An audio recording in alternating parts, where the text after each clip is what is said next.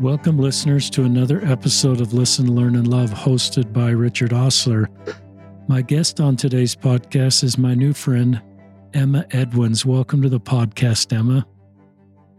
Thank you. I'm glad to be here. Emma sent me an outline. I felt impressed. It's about a 7-point outline, so I thought I would read the outline for you so you could kind of get an idea of the content of this podcast. First, Emma's going to share a little bit of her history with the church and her conversion. And then she's going to share a little bit about why she left the church. And she was gone for about 10 years. And then she's going to talk about her time away from the church, including her decision to genders. And Emma identifies as a woman, transgender woman. Is that okay vocabulary, Emma? Yep, it is. And then she's going to talk about her work in LGBTQ advocacy, as well as her decision to go back to grad school and become a therapist to work with the LGBTQ population. Emma lives in St. Paul, Minnesota, and has finished her Master's of Marriage and Family Therapy and is a licensed clinical counselor. Then, that's kind of a whole podcast right there, but it's not over, listeners. Then she's going to talk about her decision. Oh, no, I've missed a bullet point here. She'll talk about the medical research that's been done about medical transitions and the outcome on mental health. Then she's going to talk about her decision to return to the church as a transgender individual that underwent medical transition and why she's staying in the church. And lastly, she's going to talk about her decision to start a YouTube channel, which we'll link to in the show notes, where members of the church can talk about their conversion stories. And if you are a new convert to the church or a convert to the church at any time period, you might consider being on Emma's channel. I think our joint hope is this. I like the concept. Charlie Bird's used it recently in his new book, Expanding the Borders of Zion. And to me, Zion includes creating space for our queer members. And in that umbrella, obviously, are transgender Latter-day Saints. And some leave because of some of the things we say and do at church, and they don't feel welcome. Some do have a testimony of a restored doctrine. Emma might share some of that, decided to stay. But I think part of this podcast will also be Emma inviting us what we can do better as Latter-day Saints to support transgender Latter-day Saints. And this is all part of expanding the borders of Zion and creating space for everybody. We need everybody. We're better off with our transgender members than the opposite of that, whatever vocabulary that is. Is that okay, Emma, for an introduction? Yeah, that was great. Thank you. So I'll just turn it over. This is a very unique story, listeners. I'm grateful for Emma sharing this. So I'll turn it to Emma to share her story. Yeah, so I guess I'll just sort of give a brief history of how I came to the church. So I am a convert. I first learned about the church when I was 14 in high school. I had a friend who was a Latter-day Saint, and somebody had sort of like poked fun at her about this. And I was like, they called her a Mormon. I'm like, what is a Mormon? I don't even know what that is. Cause I'd never heard of the church, never knew anything about it. And she invited me to church. And the first time I went to church was actually, early morning seminary at 5:30 in the morning. And I was given, a set of scriptures. I was given a Book of Mormon and, was given the sort of the pitch, right? Of if you read this and pray to know if it's true, the Spirit will testify that it's true. And that very much happened. I think I read even just the first couple words of First Nephi, and I knew, I had such a powerful spiritual experience, in my bedroom by myself reading the Book of Mormon. I just knew that this is where I belonged. This was going to be my home. This was truth, and I felt that. And I never really lost that testimony. I've always, that is very, very powerful memory for me. I wasn't allowed to be baptized as a teenager. My parents were not supportive of my decision to try to get baptized. They didn't want me to be a Latter-day Saint. There was lots of arguments about it. So it became kind of difficult at times through high school to go to church because there was sort of a lot of pressure when I was meeting with missionaries to get baptized, and my parents were not supportive at all. Eventually I met with sister missionaries who were wonderful, and we went through all of the pre-baptism lessons and then all of the ones for new members, even though I hadn't been baptized. They'd gotten permission to do that. And so, I went to church on and off through high school, going to seminary, going to Sunday, sacrament meetings, and I loved it, but it was really hard because my parents were just really not supportive. They wouldn't take me to church. They wouldn't drive me. And when you don't have a license, it's hard. So just to sort of keep it short, I eventually, when I got to college, I didn't immediately go and get baptized. My first semester, I kind of lived a not so righteous life, as one often does in their freshman year of college. But my second semester of my freshman year, a friend of mine that I had gone to church with had been like, all right, did you go get baptized? Because that was something that I had sort of promised I was going to do. And then I felt like, oh my goodness, I didn't do this. I should have done it. So I went back up to school.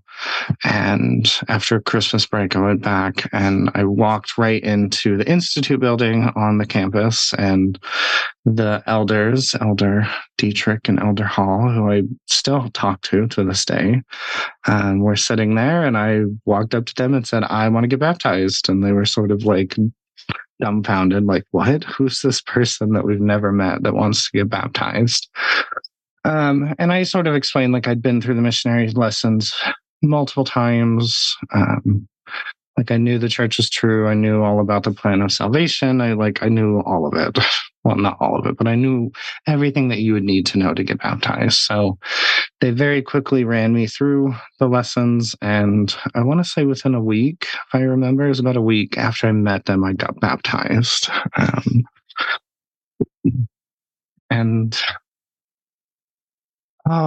College was me running into a lot of issues again with my parents. I wanted to go on a mission.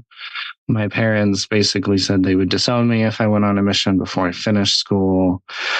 They sort of made this tongue-in-cheek promise of, if you finish school, we'll pay for you to go on the mission.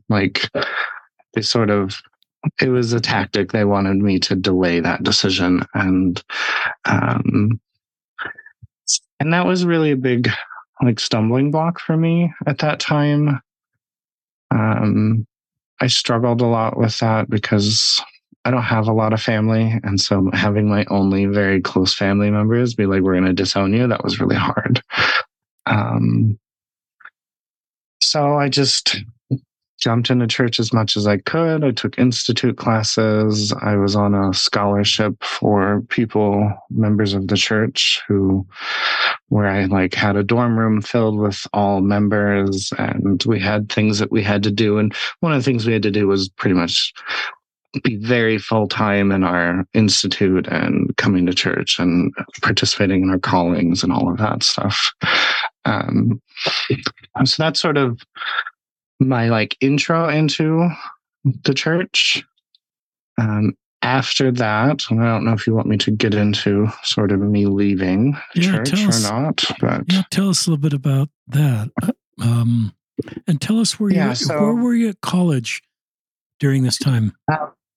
Where was I? I was in Colorado. So you joined the church in Colorado. Yep, in Greeley, Colorado. Very smelly town. For anyone who's been there, they know. It smells like cows. That's great. In my senior year of college, I'd stopped going to church for a little while and then had come back because I've also struggled in my life with like addiction issues, with substance use issues. And I had one of my first moments of maybe alcohol is really, really bad. And like maybe the church was right about not drinking alcohol. And so that sort of brought me back to church. And I went pretty religiously until I graduated. And then I ended up moving to Minnesota because I had met a girl. Well, I had known her before, but we ended up, dating. And I actually convinced her to join the church. She was not thrilled about that. And she only really did it for me, which became obvious later. But I moved to Minnesota to be with her because she was in grad school and I wasn't. And this was 2009, so the economy had just crashed. And I was like, I don't want to stay in grad school. I'm going to go get a job somewhere, which was maybe not the best decision. But so I moved to Minnesota. I eventually got married to her. We didn't really go to church. There was a brief period when I think I was about 25, 26. I think I was about 26. I did start to go back to church again because I was like, I miss this. Like, I came here and we got married and then you just sort of like went inactive and I kind of followed and like, I don't want to do that. So I went back to church and I don't know exactly what happened, but I think I was just to the point of like, why do I keep going back and forth with this? I've come and gone so many times. And I made the decision, not great decision, to read, anti-Mormon literature, anti-church literature. Because I was sort of like, well, if this is true, then I'm going to read this and it's not going to matter. And it's, I'm going to know that it's still true. And that was not what happened at all. And I read stuff that, like, I've gone back since coming back and I've read it again. And it doesn't hold the same weight that it did back then. I just think overall I felt very sort of disenfranchised with the church and really started to believe that it was all sort of a ruse and that Joseph Smith was sort of like a con man. I don't believe that anymore, but like I sort of had this like feeling of, oh, he just bamboozled these people into like giving him money and whatever. And so I very much lost my faith. I very much was like, nope, I'm never coming back. I'm done. I got rid of my patriarchal blessing. I think I got rid of one set of scriptures, but I kept one of them, which was, I think my subconscious going, well, we're not done with this yet. But so I stopped going to church, and there were times over the years that I missed it and thought about coming back, but not too long after this happened, that's when I came to accept. I had already sort of realized earlier that I was transgender. And I, just a little bit of the story behind that, I had a dream when I was about 28. I think I was 28, about to turn 29. I had a dream and I remember every detail of this dream, even almost 10 years later. I had a dream that I was like in a prison and that I was trying to escape the prison, and a guard found me in my escape attempt, and I lied and said I was just going to the bathroom. And so they like ushered me into the bathroom. And so I had to like pretend like I was going to the bathroom. So I went in the stall and, you pull down your pants. And I realized in the dream that I had a female body. And that realization was the single most relieving thing I have ever felt in my entire life. I was so like, oh, finally, I am in the body I should be in. This is what it's supposed to be. And that's something that, I'd always really struggled with dysphoria to varying degrees, gender dysphoria. I didn't have words or vocabulary for it until my like mid to late 20s. So when I had this dream, and it was so unbelievably just relieving, it was like this 10,000 pound weight had been lifted off of me. And then I woke up and I was in a male body still. And that was probably the most heartbreaking end of a dream I've ever had. Like, I was so, it sat with me and I couldn't shake it. And the more I thought about it, the more I was like, I've known all along that I was a girl inside. Whether I named it that or not, like I had never felt comfortable being a man. I'd never felt like I belonged when I was in priesthood or when I was around guy friends. Like it always felt like I had to act, like I had to put on an act. And so I just sort of was like, I think I might be transgender. I think I'm actually a girl, and that I've always been that and I've always known it. And I'm only finally just going to accept it. And then I was like, well, I need to make sure that I'm not just doing this on a whim. So I went into therapy and I met with a therapist to be like, I think I'm experiencing this. Can you help me figure it out? And I want to say it was about 4 months after the dream that I made the decision to start taking hormones, so hormone replacement therapy. Because I made the very, very scary decision to transition genders. It was very much either I'm going to, not to be too cavalier, either I'm going to kill myself or I'm going to transition genders, because I couldn't bear being in a male body anymore. I just couldn't. Once I'd finally accepted that that was a thing, it was just unbearable to stay.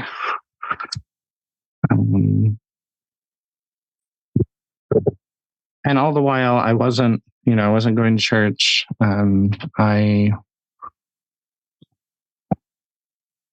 made that decision. I started hormones. My wife and I stayed together for about a year until eventually we did get divorced. The primary reason was just I was a woman and she'd married a man, and we loved each other and we were still like really good friends, but she wasn't gay. She wasn't a lesbian. So my marriage ended. And after that, my life got really not great. I struggled a lot with that divorce. I struggled a lot with that loss. I struggled a lot with experiencing the world from a very different perspective. I went from having cisgender, heteronormative white privilege to being just about, not completely, but just about the least privileged person in the room. And that was a very difficult transition and very eye-opening to how much like privilege and just how much like unconscious bias there is in our society.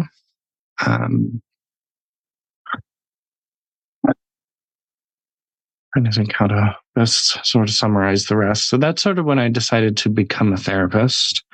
My therapist had helped me so much, and I was like, I really want to help other people going through this, because most therapists, even today, aren't completely competent to help transgender individuals. They don't understand it. I think it's getting a lot better. And there are more and more transgender or gender non-conforming therapists that are getting licensed and starting to practice. But it's kind of hard to find someone who is like actually really competent in working with people like me. So I wanted to become that. I wanted to help other people, which is why I went back to grad school to get my marriage and family therapy degree.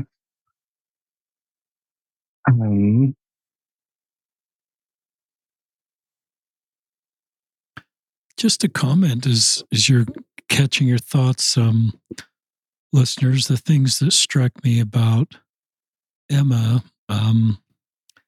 is just, her story to really understand truth in our church, truth in herself. This is a really thoughtful, capable, bright woman. I don't say that just because she's college educated and has a graduate degree, but you're very thoughtful, very intentional, and your journey to join our church, your journey to try to find your way in life, this dream you had and sort of recognizing gender dysphoria. It really struck me when you said, you went from sort of the bullseye of privilege as a cisgender heterosexual man, and you gave up all of that, or most of that, to be where you are. And I just sort of think to myself, well, why would anybody choose this? Why would somebody? No, why would I wouldn't someone? wish this on anyone.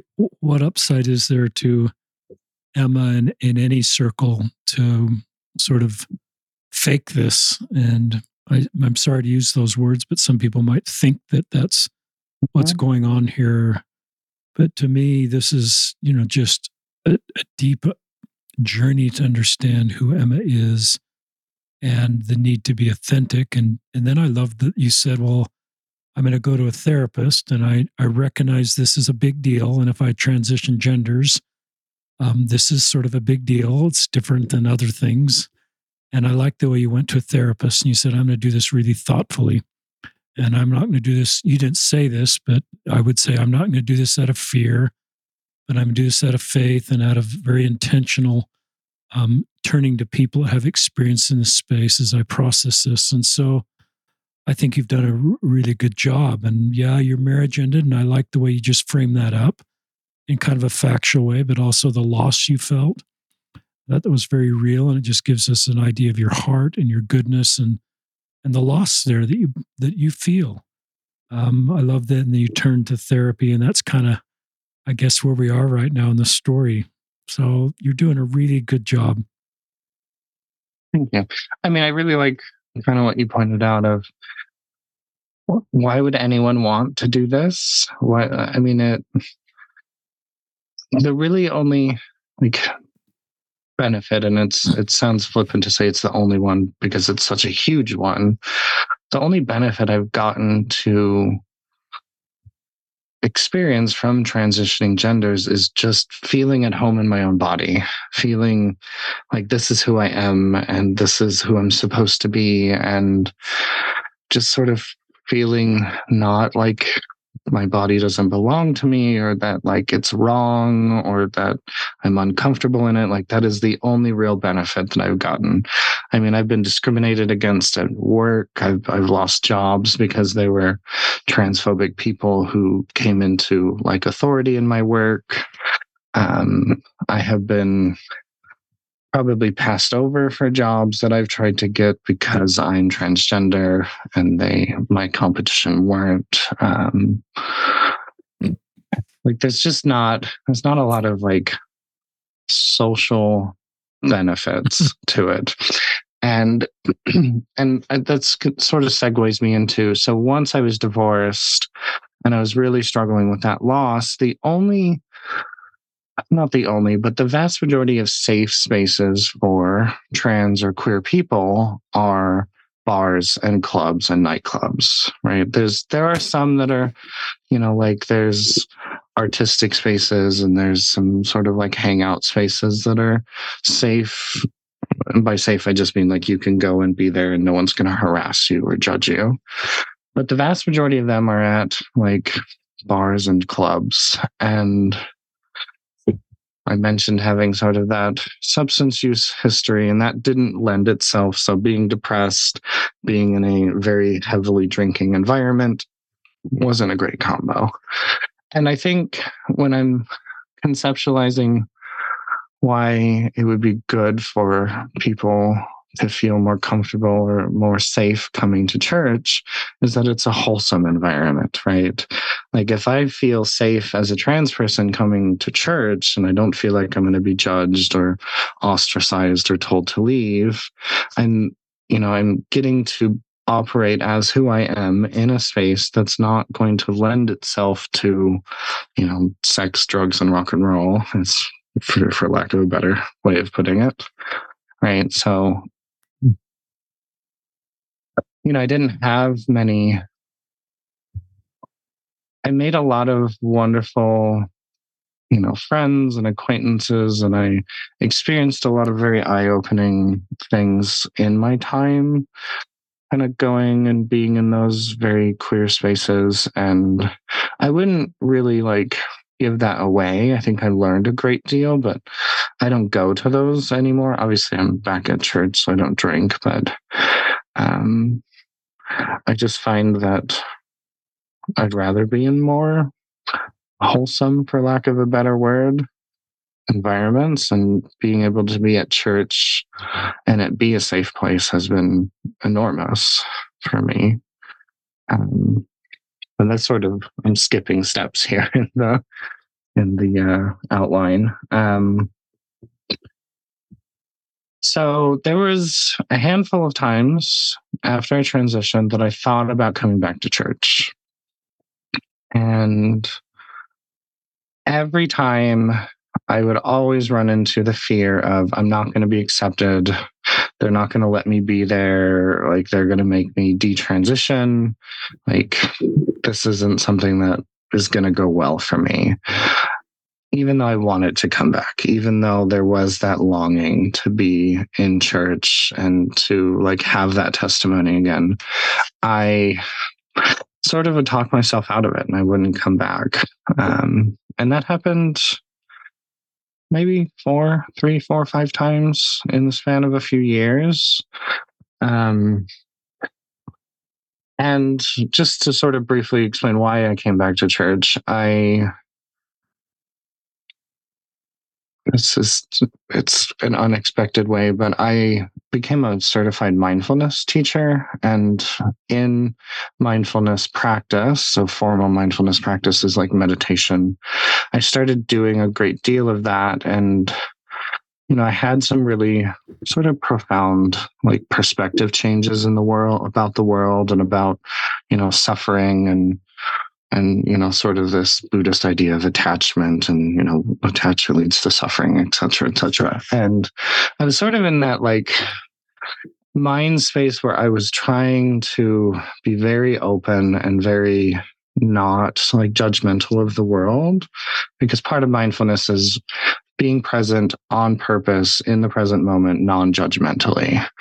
And so I was sort of in that headspace when the sister missionaries called me and asked for Brother Thrumston, which was my first last name, my dead name, as we call it in the trans community. And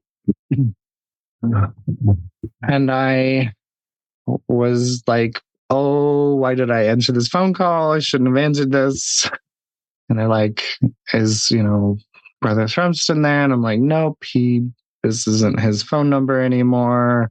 I'm like, am I going to come out to these people? I don't, no, I'll just pretend nope, this isn't, you've the wrong number. Sorry. And they had been like, oh, okay, well, we're missionaries. Would you be willing to meet with us? And I'm like, no, I'm good. And they're like, well, would you be is there anything you need help with? No strings attached. And I was like, yeah, there's definitely strings attached. So no, I'm good.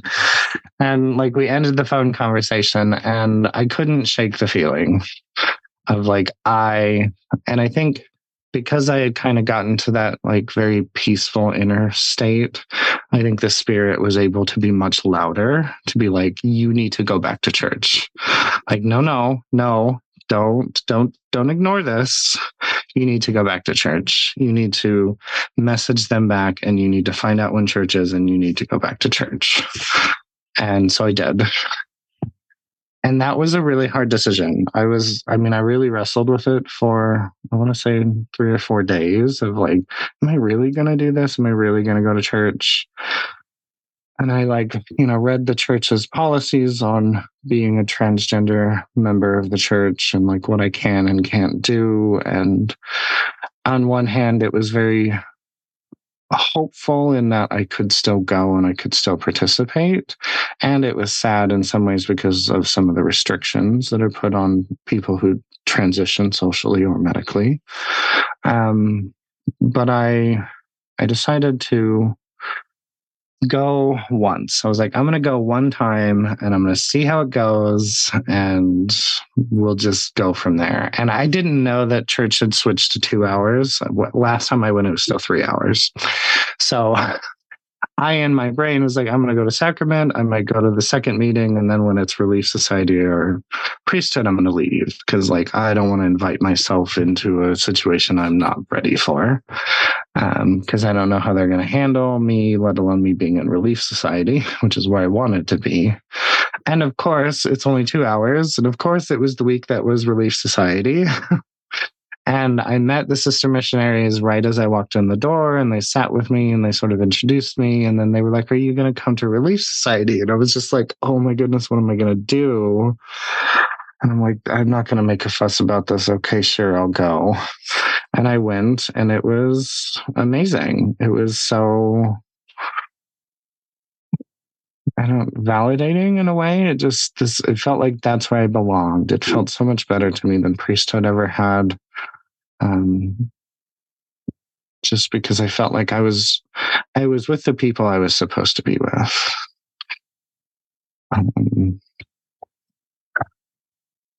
And I decided to come back again. I was like, okay, this went pretty well. They were super nice to me. They were very kind. And I was like, I don't know how many of them realized I was transgender. I'd say maybe 60-70% of people don't realize it when they meet me. Some of them do. But I mean, I even have therapy clients that don't know that I'm transgender, I'm pretty sure. So, and I sit very close with them, every week. Like we're in a very small space and they don't even know. So I was sort of like, I don't know if they realized this. And eventually I did come out to the sister missionaries and was like, I'm going to answer all the questions of like, you called Robert, who was my birth name, and you got me. And then I agreed to come to church, and I know way more about church than someone that would just be a random person. So I was just like, I'm transgender. And they're like, I kind of wondered. And they were very kind, very accepting. They didn't treat me any differently. And then the next week I met with the bishop and was like, we should probably meet. And it's like, I want you to know I'm transgender. Like, I know the church is true. I know the Book of Mormon's true. Like, this is where I want to be. The Spirit has brought me back for a reason, and this is where I want to be. And I know that there's going to probably be some feathers that get ruffled by me being here. And he had a really, I think he tried his very best, and he has continued to try his very best. And I think he's doing the best he can under the circumstances as someone who's not very familiar with transgender members or issues. But he was very kind. And, the big question I asked is, am I going to get to continue to go to Relief Society? Like, I went that week just because that's what happened. But is that something I'm going to get to continue to do? Because I would like to. And, he was like, well, we need to maybe bring this up at our ward council and figure out, like, if anyone has any issues with that. And that's where very wonderful people, and I think I told you a little bit about this before we started, that there were wonderful people who were just like, nope, this isn't even a question that this person should come to Relief Society. Like, why are we even having this conversation? She's a woman. She's here. She belongs here. We want her here. And that was not expected at all. When I came back, I was very worried that I would have to fight for it. And that to me just confirms that there is divine timing in this, of why I came back when I did, when the Spirit was telling me, you need to go back to church. I'm going to make this easy for you to do, because I had that feeling. I sort of had that confirmation from the Spirit of we have prepared the way for you to come back. And that I found that to be very, very true so far.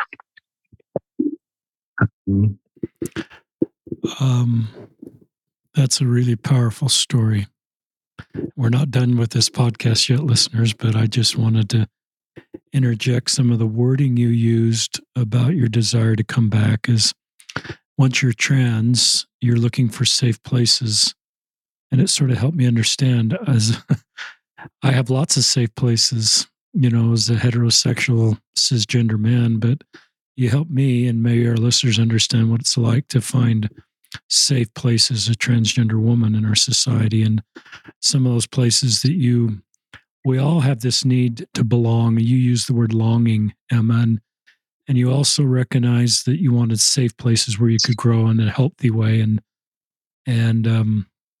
And you knew the church had been that for you, and you had this testimony all these years of not being, active in the church, and how critical those first tender moments were for you when you walked in that ward, and those sisters just loving you and inviting you to Relief Society. And then I think of that ward council discussing you.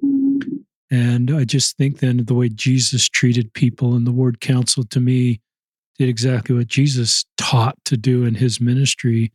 Is everybody feels welcome. Everybody, even people we don't feel completely comfortable around, or that we're not used culturally to be around, or that are different from us. Jesus' ministry was so much about bringing everybody in, and inclusion, acceptance. And I love that your ward council just said, of course she's welcome with us, and of course she can go to Relief Society. And in the handbook, that's allowed. It's not like the ward council went AWOL. And how much that meant to you, and how brave it is of you, Emma, to walk into church. I can't imagine what it was like. And I love your mindfulness, and you're very self-aware of just who you are. And the mindfulness you went through to then be able to say, okay, maybe I'm in a spot, emotionally healthy spot, where I can reconnect with the church and have enough emotional capital to navigate some of the complex things that may happen, and just the work you did to get to that space.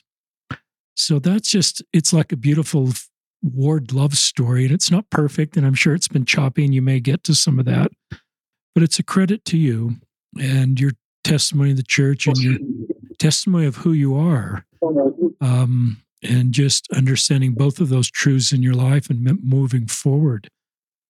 So I'll turn it back to you for just more of your story.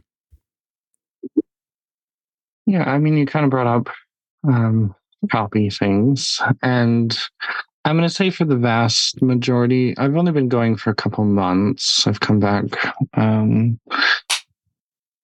For the vast majority of it, it has been wonderful. People have been so kind.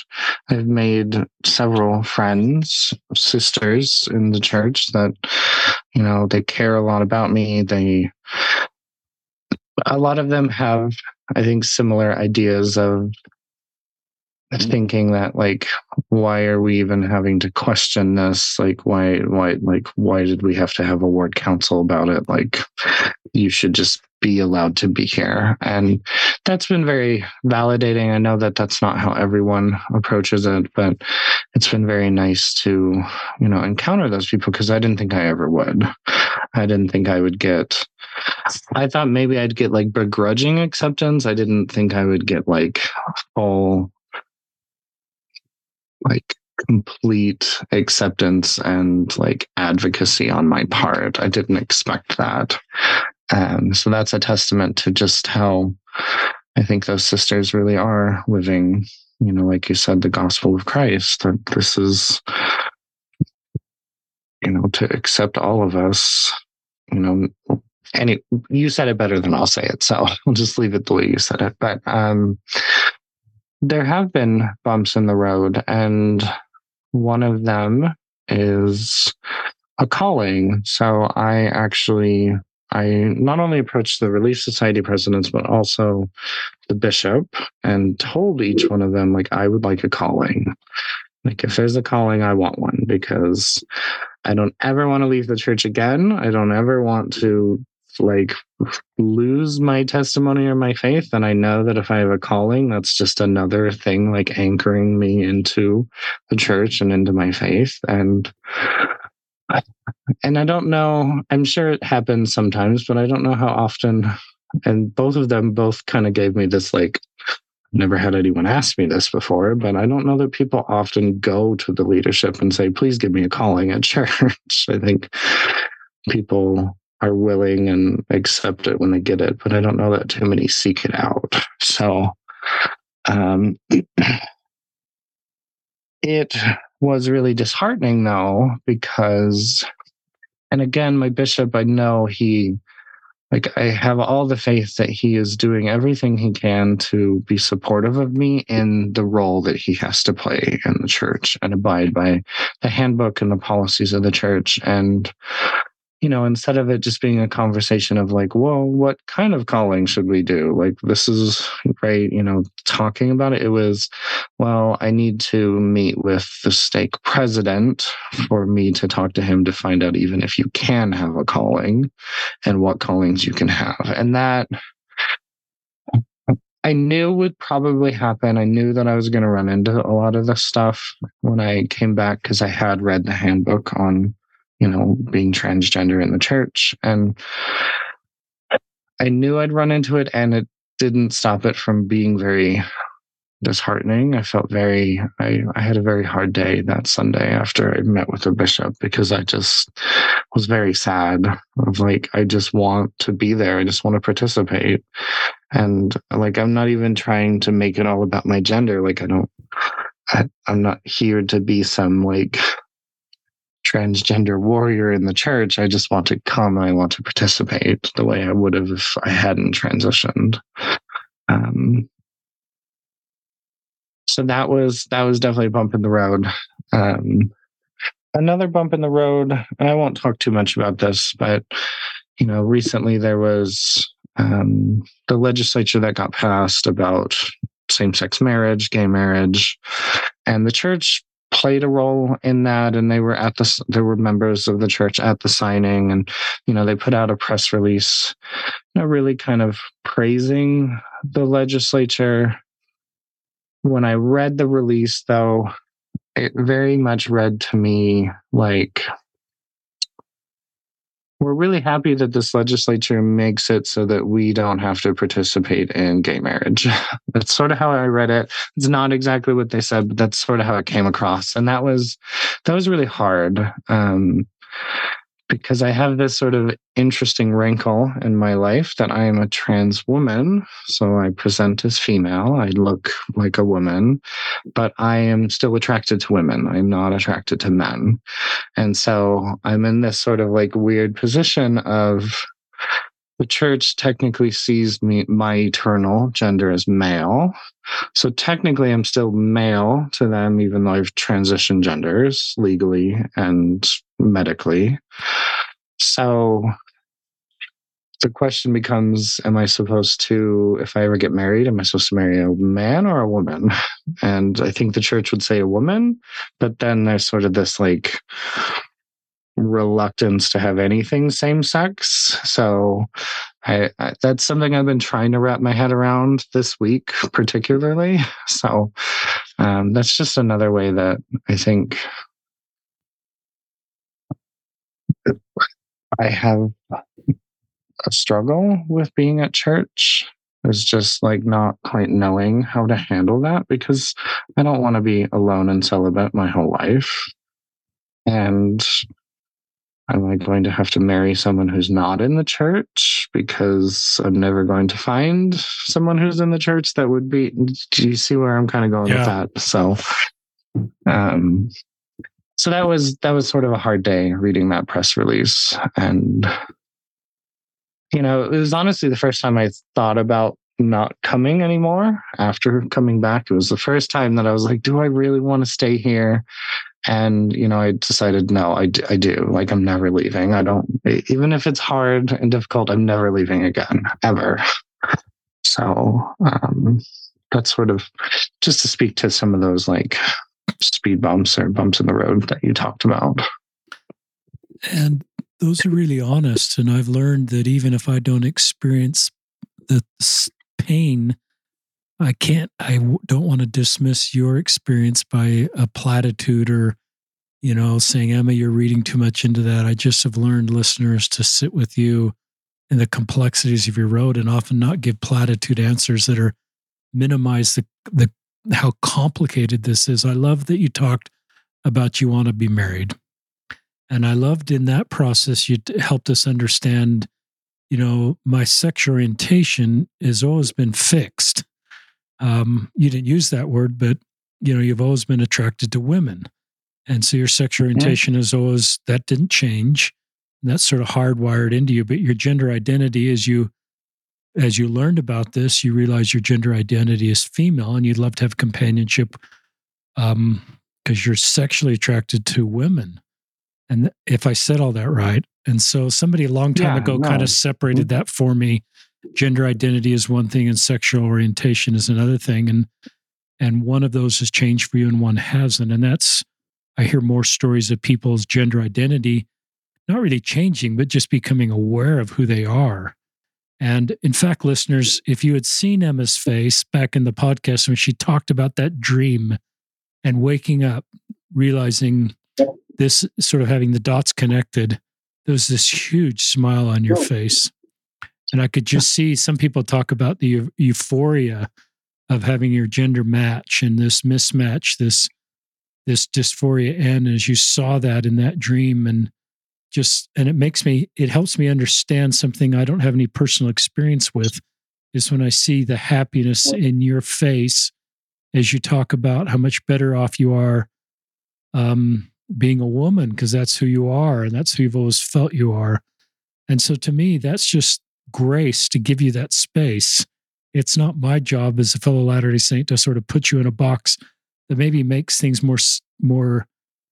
less complicated for me or my worldview, but I just create space for you to have your own lived experience and do what your word's trying to do, is love you. So and then I think of just the complexity of your road and I have hope. Our church is an ongoing restoration. We have an article of faith that talks about that. I hope that that we will have more experience in this space and we get more light and understanding to support our transgender members. Because here you are proactively saying, I want to serve.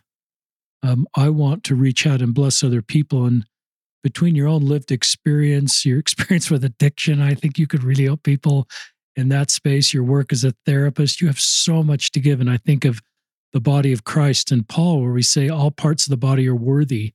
We can't look at one part of the body of Christ and say it's not worthy. And in some ways, we do that with you sometimes because we say we're not quite sure you can serve. You're welcome to be here, and so you're just in this really tough space where we're not to the finish line of fully supporting our transgender members and fully seeing their contributions to help us create Zion, because you do things and can bless people in a way that other people can't. And then you're muted a little bit in your ability to do that. And you have a lot of strength with your character to sort of navigate that. But I think your story helps us realize why some people just step away.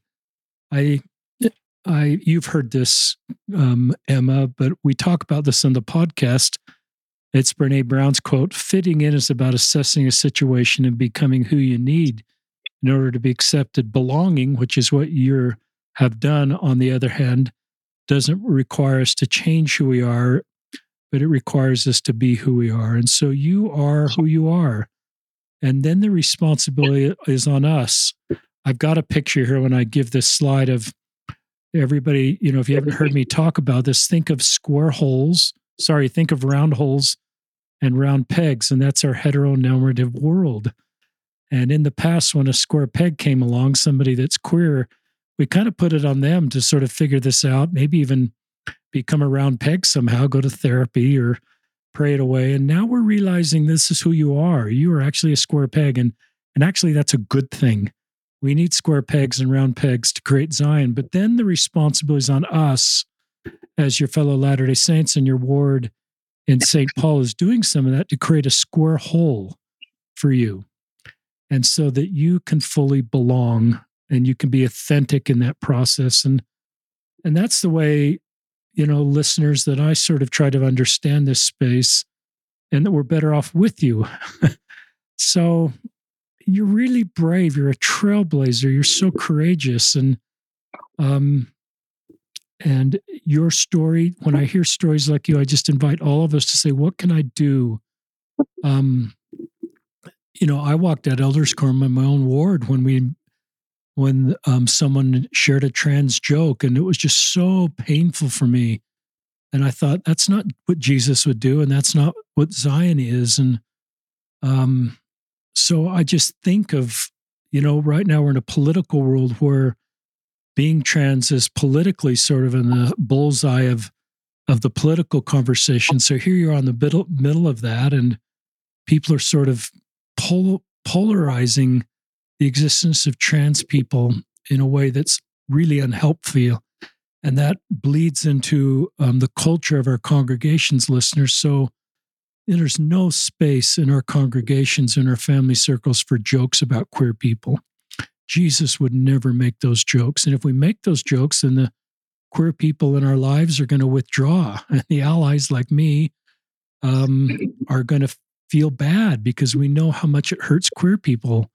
So part of Zion is just consistently saying kind things about queer people, because they are in our congregations, and some are brave and out like you, Emma, and some aren't, and are just trying to figure out if they can belong, because they long for the belonging and because of our doctrine and because of our community. So I kind of went off on a tangent, but I want to send it back to you, Emma. No, I think you said something that made me think of this. I don't remember exactly what you said, but it sort of prompted me to think about. So in the outline, I talked about, wanting to discuss a little bit about like medical research that's been done around gender transition, like treatments. So when I was in grad school getting my master's degree, I did a lot of my like research on like how to best help and improve mental health outcomes for people who are gender nonconforming or transgender. Like, at what point in development does gender incongruence show up? And like, I became very, very like immersed in sort of the psychological, psychiatric, and medical research that was done. And there was a great deal of research that came out of,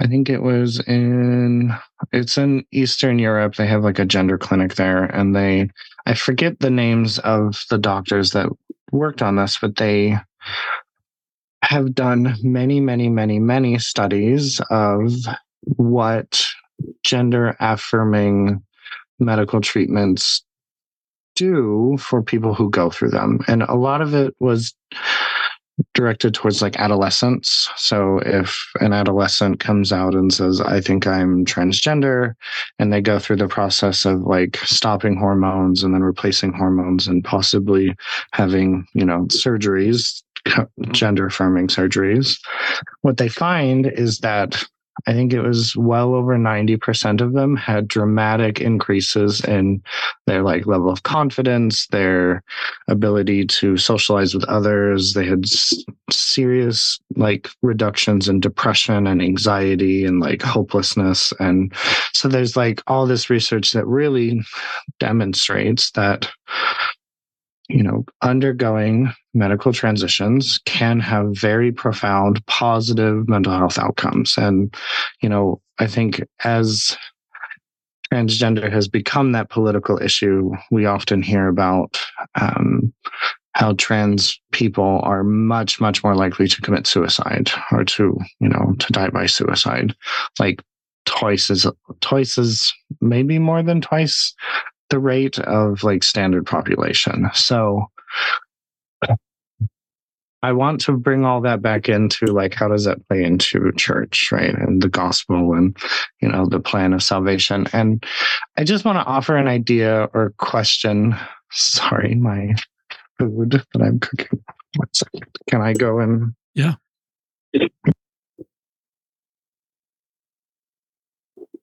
So, kind of bringing it back, I want to offer the question of, do we really think it's a coincidence that there are so many transgender people coming out in the world? And I want to say, I believe it's happening much more than it did in history. I think there have always been transgender people, but I think we're seeing so many more come out, so many more recognize that that's what's going on. Is it a coincidence that this is happening? And if, we believe that we are in premortal existence and God sent us here and this is part of who we are, is it a coincidence that this is happening in the only era in human history where we actually had the medical capabilities to treat the condition? Right. So I don't think it's a coincidence personally. I think, I recently had someone kind of suggest to me that I had talked about struggling with not knowing if I was going to get a calling, and they had more or less made the suggestion that I needed to repent and that I needed to not have transitioned, and that, they kind of came at it from that direction. And the response I gave, and this is something I firmly believe, and this is just my personal belief, is that, I think Heavenly Father sent people like me here with this specifically to test whether or not his children would live the gospel and treat us with compassion, right? Like, and they had sort of suggested this idea that I had said that I had said God was wrong. And I was like, no, I don't think God was wrong. I don't think he made a mistake. I think he specifically made me this way. And I think there's a reason he did that. And I don't think it's a coincidence that he sent me to Earth in the only era where I'd be able to be treated for it. So I just want to throw that out there. That's my little soapbox. I love that, Emma. And I love it. To me, it's just God's in the details and God has a plan. And I just, listeners, I just recognize that I develop opinions about trans people without listening to a single trans person. And the Spirit kind of rebuked me. So I'm glad you're listening to Emma, and you're doing better than I was doing 10 years ago by listening to a trans person, because then our hearts open up and our minds open up, and we can set aside unearned opinions and develop earned opinions based on listening to people like Emma. And then ideas come into our mind about how to support. I'm going to read just a comment that I think supports what you're saying. It's in my book, listeners. I always link to my book in the show notes. It's in chapter 8 or 9 about supporting transgender Latter-day Saints. This is a quote from a mother of a trans child. I don't believe Satan's work is to deceive people into being LGBTQ or trans. Instead, Satan takes these precious children of God and tells them they're worthless. He tells them there's no place for them. He tells them God no longer loves them. He resides in their shame. Satan also resides in our fears, knowing that our fears will hinder our ability to love. His goal is to tear families apart and drive people away. He is succeeding, not because this group is deceived and are now gay or trans. He is succeeding because he's keeping us from coming together as the body of Christ and loving with pure Christ-like love. So, Emma, when you talk about your story and I hear her comments, a mom of a trans kiddo, I think, I do think that God is saving some of his best children for the last days. And your existence is not a sign of the last days in a negative way, but in a positive way. So thank you for sharing more. We've got time. I'd love you to continue to share your story, including that, if you're ready for your closing segment on your YouTube channel or anything else you'd like to share. Yeah. If it's okay, I want to share one more thing and then I'll talk about the YouTube. Yeah, please. There's plenty of time. So I talked briefly about some of the like church policies and those sort of restrictions. And I don't know that too many people are aware specifically what those are. So one of the restrictions is that I'm not able to go to the temple. I'm not able to have a temple recommend, and I'm not able to perform temple ordinances. And that is something that is probably the hardest thing about coming back to church is the one thing that I want to accomplish before I leave this mortal plane is I want to go through the temple and be endowed. And that's not something I ever did. And as it stands right now, it's not something that would ever be possible without basically first presidency saying, okay, yeah, we'll let you do that. And that I think is something that I struggle with. And it's probably the hardest part about being active in the church is knowing when they're talking about people going to the temple and talking, when other members are sharing their experiences and the blessings of it, that it's not something I get to do, all because I made this decision. And I think I don't know if I said it when we were talking, but this was sort of a life or death decision for me. I was either going to not live anymore or I was going to transition. And so the idea of detransitioning so I can go to the temple it's just not going to happen. So as it stands, if nothing changes, and I kind of said this before to you, I have to wait until I die and someone else goes through the temple for me to get that ordinance, right? And that just breaks my heart that I am so adamant about being at church and I have to wait until I'm dead to get it. So just want to bring that up, that's a struggle. I'm so glad, Emma, you brought that up. If I read all the temple recommend questions right now, I think you could answer all the temple recommend questions. So this isn't a question of you can't answer the questions. You can answer the questions, I'm assuming. And maybe more important than that, if you listen to that last segment, listeners, this deep desire you have to go to the temple, I think it's an outward expression of your inner testimony of our restored church and the power of ordinances and our doctrine to bless your life, and you're yearning for those promises, those temple promises in your own life. And so it's just a paradox for me.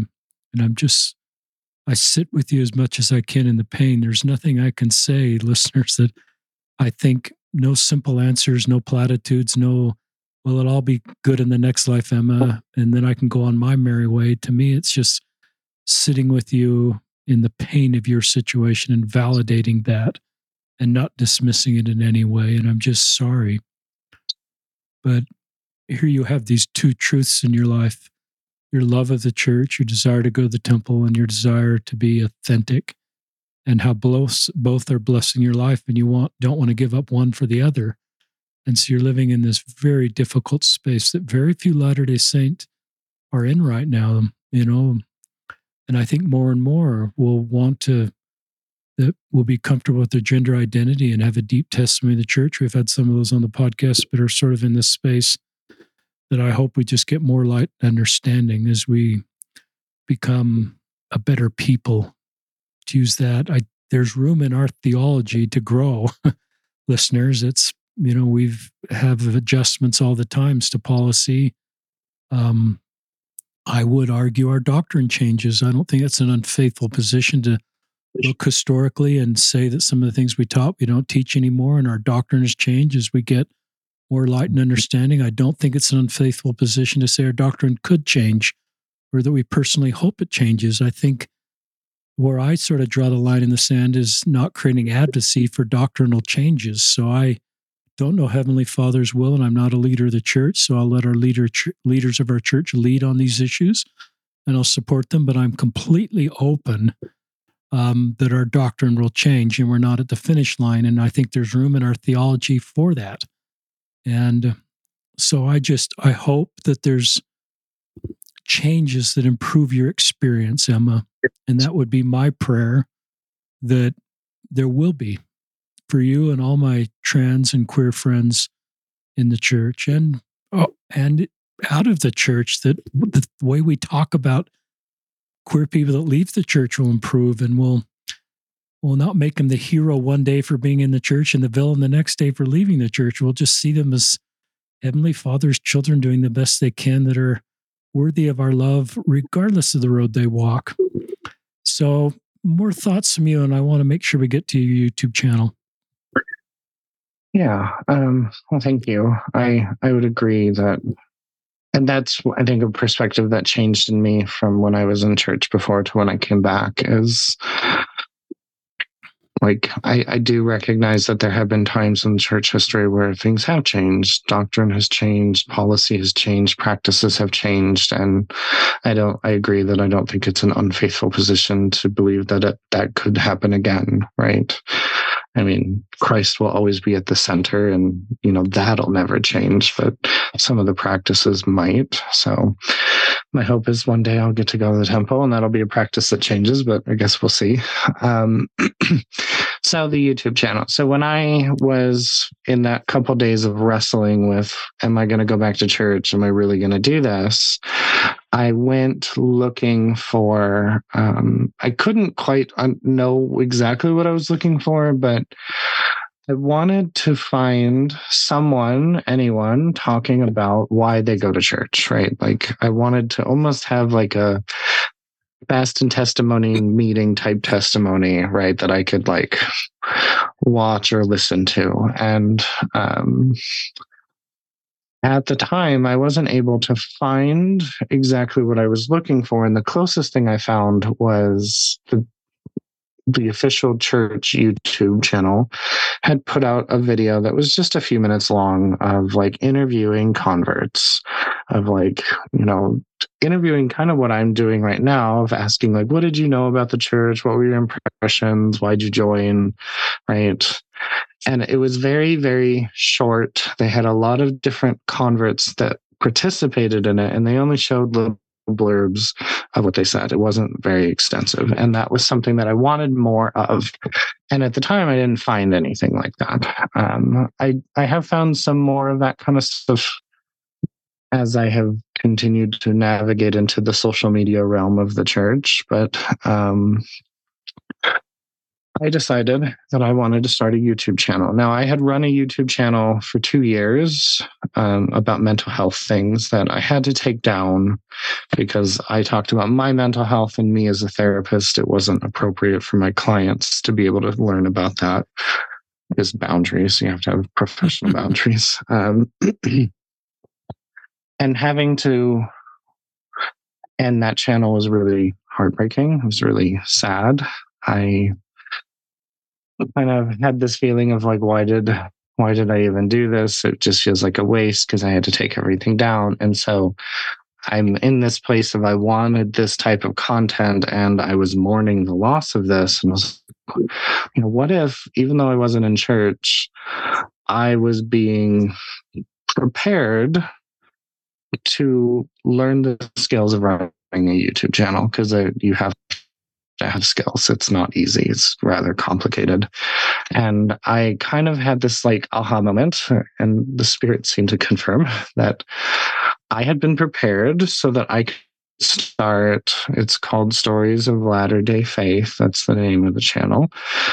I could start a YouTube channel to put more positive content out in the YouTube space, because a lot of YouTube space, when you search, Latter-day Saints or Mormon, you get a lot of anti-church stuff. You get a lot of anti-church podcasts. You get a lot of like making fun of Latter-day Saints, like people talking about why I left the church, right? And I wanted to sort of inject more of like, why did I come to church and why did I convert?